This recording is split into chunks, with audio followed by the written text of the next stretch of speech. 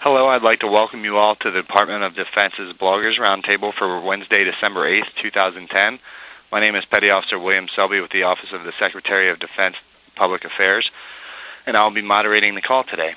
A note to the bloggers on the line: please remember to clearly state your name and blog or organization in advance of your question.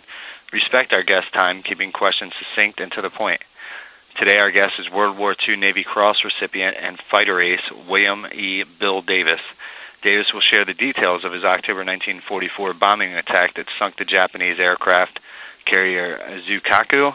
I hope I said that right, Mr. Davis. As close as I could come. The Zuikaku held a special place in the minds of the Navy pilot in 1944. In 1941, Bill Davis was an engineering student about to graduate from the University of Pennsylvania and go to work for RCA when Pearl Harbor was attacked. Like most young men his age, his plans were quickly thrown out the window. Bill joined the Navy, earned his pilot wings, became an aircraft carrier fighter pilot, and with his unit found himself in the Pacific where he shot down 7 Japanese planes in aerial combat. But there's more to this story about a fighter ace. In October of 1944, Bill led an attack on the Japanese aircraft carrier Zuikaku and sunk her, thus, militarily at least, providing closure. The Zuikaku was the last remaining aircraft carrier afloat that had taken part in the surprise attack on Pearl Harbor. To a Navy man, Bill's bomb found a very important target, and for his incredible bravery that day, the Navy awarded him their highest honor, the Navy Cross. With that, sir, and I'll move on to the blogger that has joined us, who is John McCandless, in just a second. But we received a question from Dale Kissinger, and basically all he wanted to ask you was what the air engagement was like when you sunk the Zuikaku, and what did you do exactly, what earned you the Navy Cross, which was kind of explained, but if you could go a little bit more in depth. Yeah. We had flown north with a group that Halsey took north to find that you could see the entire Jap fleet on the horizon. And we circled for a minute. Our air group commander was target coordinator, so he held us off until he was satisfied and gave us the word to go. I happened to be with the high cover, and my division leader dove right from that spot, which we were up at about 20,000 feet, and started down, and I knew right off that we were going to end up too fast and too flat, and we weren't going to get a hit, and I decided I hadn't come all that distance to miss. So I pulled out of the group and let the plane coast back up to about 12,000 feet, and just kept going until I was directly over the Zuikaku. I stalled the airplane and went straight down, which is somewhat hazardous in a fighter plane because you pick up too much speed. With a dive bomber, you have the big dive brakes that keep you slow, but I didn't care about that. The thing that astounded me was the amount of anti-aircraft fire. There were 2 clouds forming, one at 10,000 feet and one at about 4,000 feet, of continuously exploding shells. And I knew there was no chance to fly through that and come out the other end. But I still didn't care. I was going to get my hit. And it went through both clouds without taking a single hit, which is hard to imagine, and went fairly low. I did not look at my altimeter before I pulled the bomb release, but it was low. I pulled the release and pulled out and, of course, blacked out. So I am flying, in effect, blind, going by the sound of the engine and things of that sort. I finally decided I must be level by this time, so I let the stick go forward, and blood came back to my brain, what was left of it, and I could see again. And I was actually clipping the spray from the waves. Another 5 feet would have done it, but I had not been hit. And, of course, I could not actually see that I had a hit. That was information was supplied to me from our photo plane that was flying up above after we got back from this jaunt. But I pulled out and was kind of marveling that I was still alive when I looked up and saw I was flying into the side of a Japanese ship, the Toyota, and I pulled back on the stick and could not get the nose up. I think I have a suspicion I had supersonic flow over the tail surfaces and had almost no control of the plane. But while I was wrestling with this, I pulled the stick a little bit to the side and realized I had aileron control. So just as I got before I hit the ship, I rolled it on the plane on its side, so I was 90 degrees vertically above the ship, and went through between the number 2 gun turret and the bridge. And I could see the Japanese crew in on the bridge, manning the wheel and so forth and so on, all in dress whites. I have a feeling that was because they expected to die that day. There was one man there I took to be an admiral because of the uniform, complete with samurai sword. And I went on, of course, past at very extremely high speed. And I'm flying away, and I thought I should be taking evasive action. But, at those high G's, it wasn't any fun. But I did. And I no sooner turned than there was an explosion where I would have been. I turned back. I did this 3 times.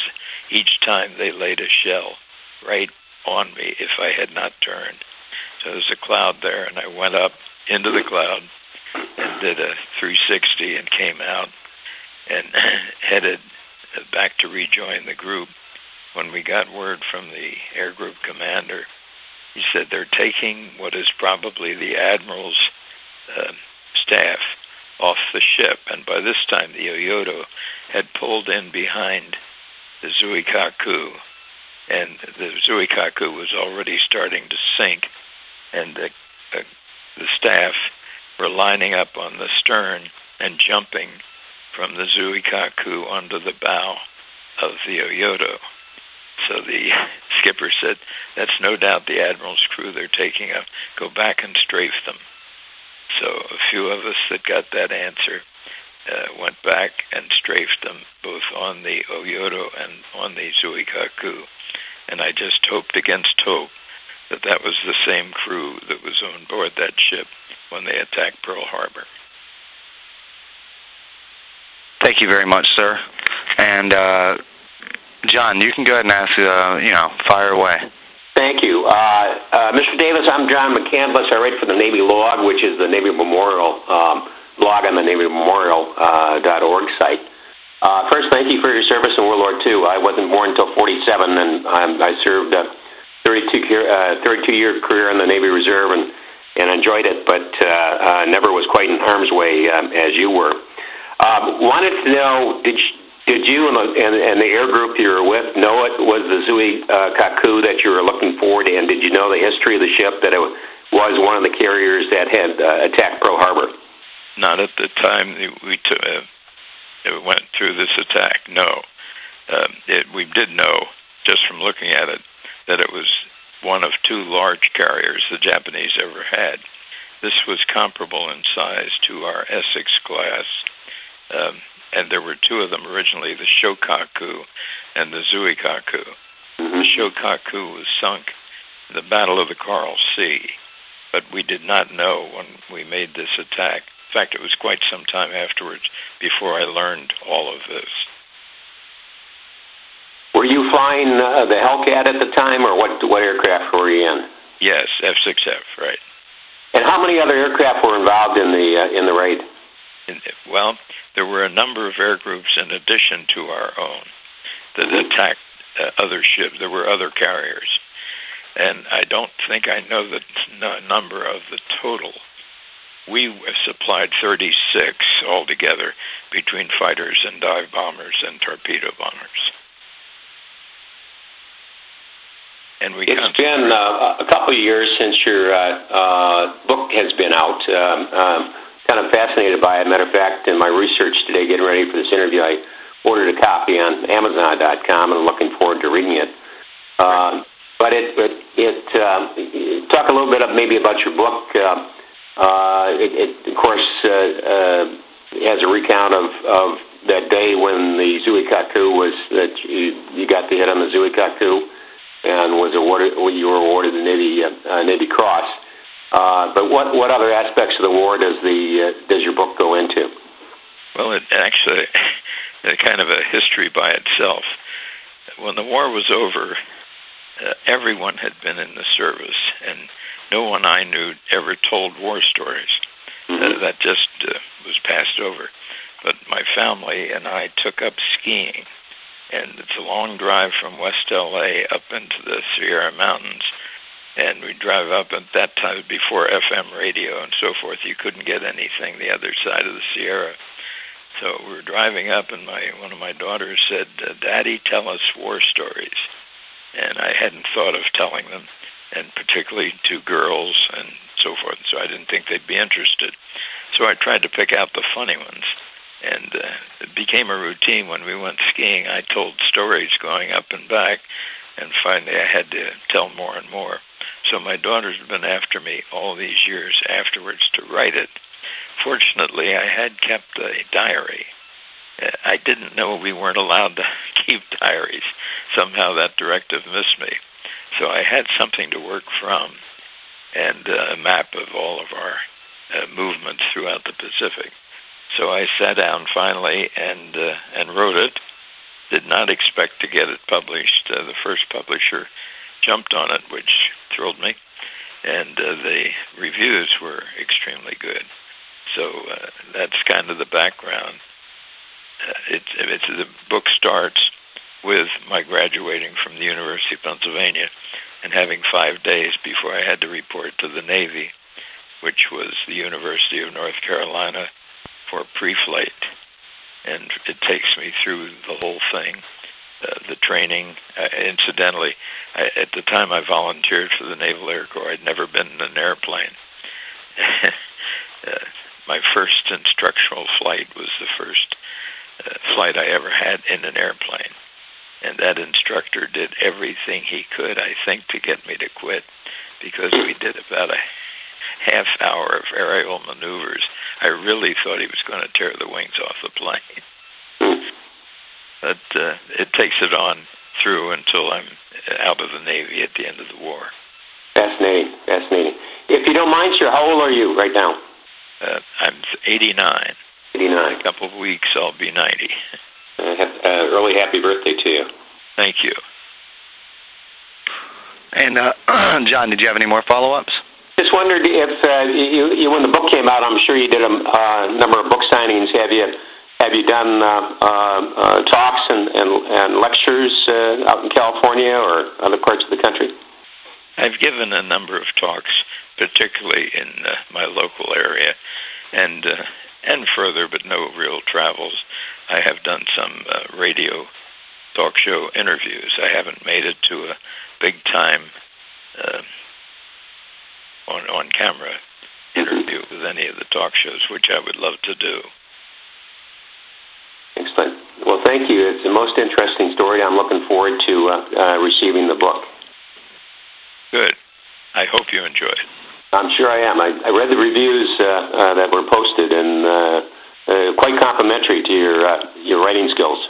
They certainly were, because as an engineering student, you don't get an awful lot of English courses. Thank you, sir. Sir, I'd like to say thank you also for your time today. I apologize for more of the bloggers not coming aboard, all the ones that we had signed up at least. Do you have any closing comments that you'd like to make, sir? Oh, let's see. I hadn't really thought about that line. Other than to say, I hate to say in a way, I enjoyed my time in the Navy, about 4.5 years, very, very much. I liked almost every aspect of it, and loved the men that I was associated with, both at the very local level and our own squadron. Everyone there was a volunteer, and they were all in there and anxious. No one ever begged off a flight. I don't know whether we were exceptional, but I have a feeling it was like that throughout the Naval Air Corps, and I was very proud to be part of it. Well, thank you very much, sir, and thank you to John for all your questions today.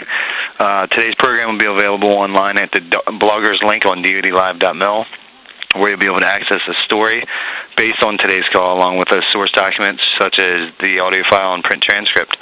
Again, thank you very, very much to everybody who participated, Mr. William Davis, Bill Davis, and to John McCandless. We appreciate your time. This concludes today's event. Feel free to disconnect.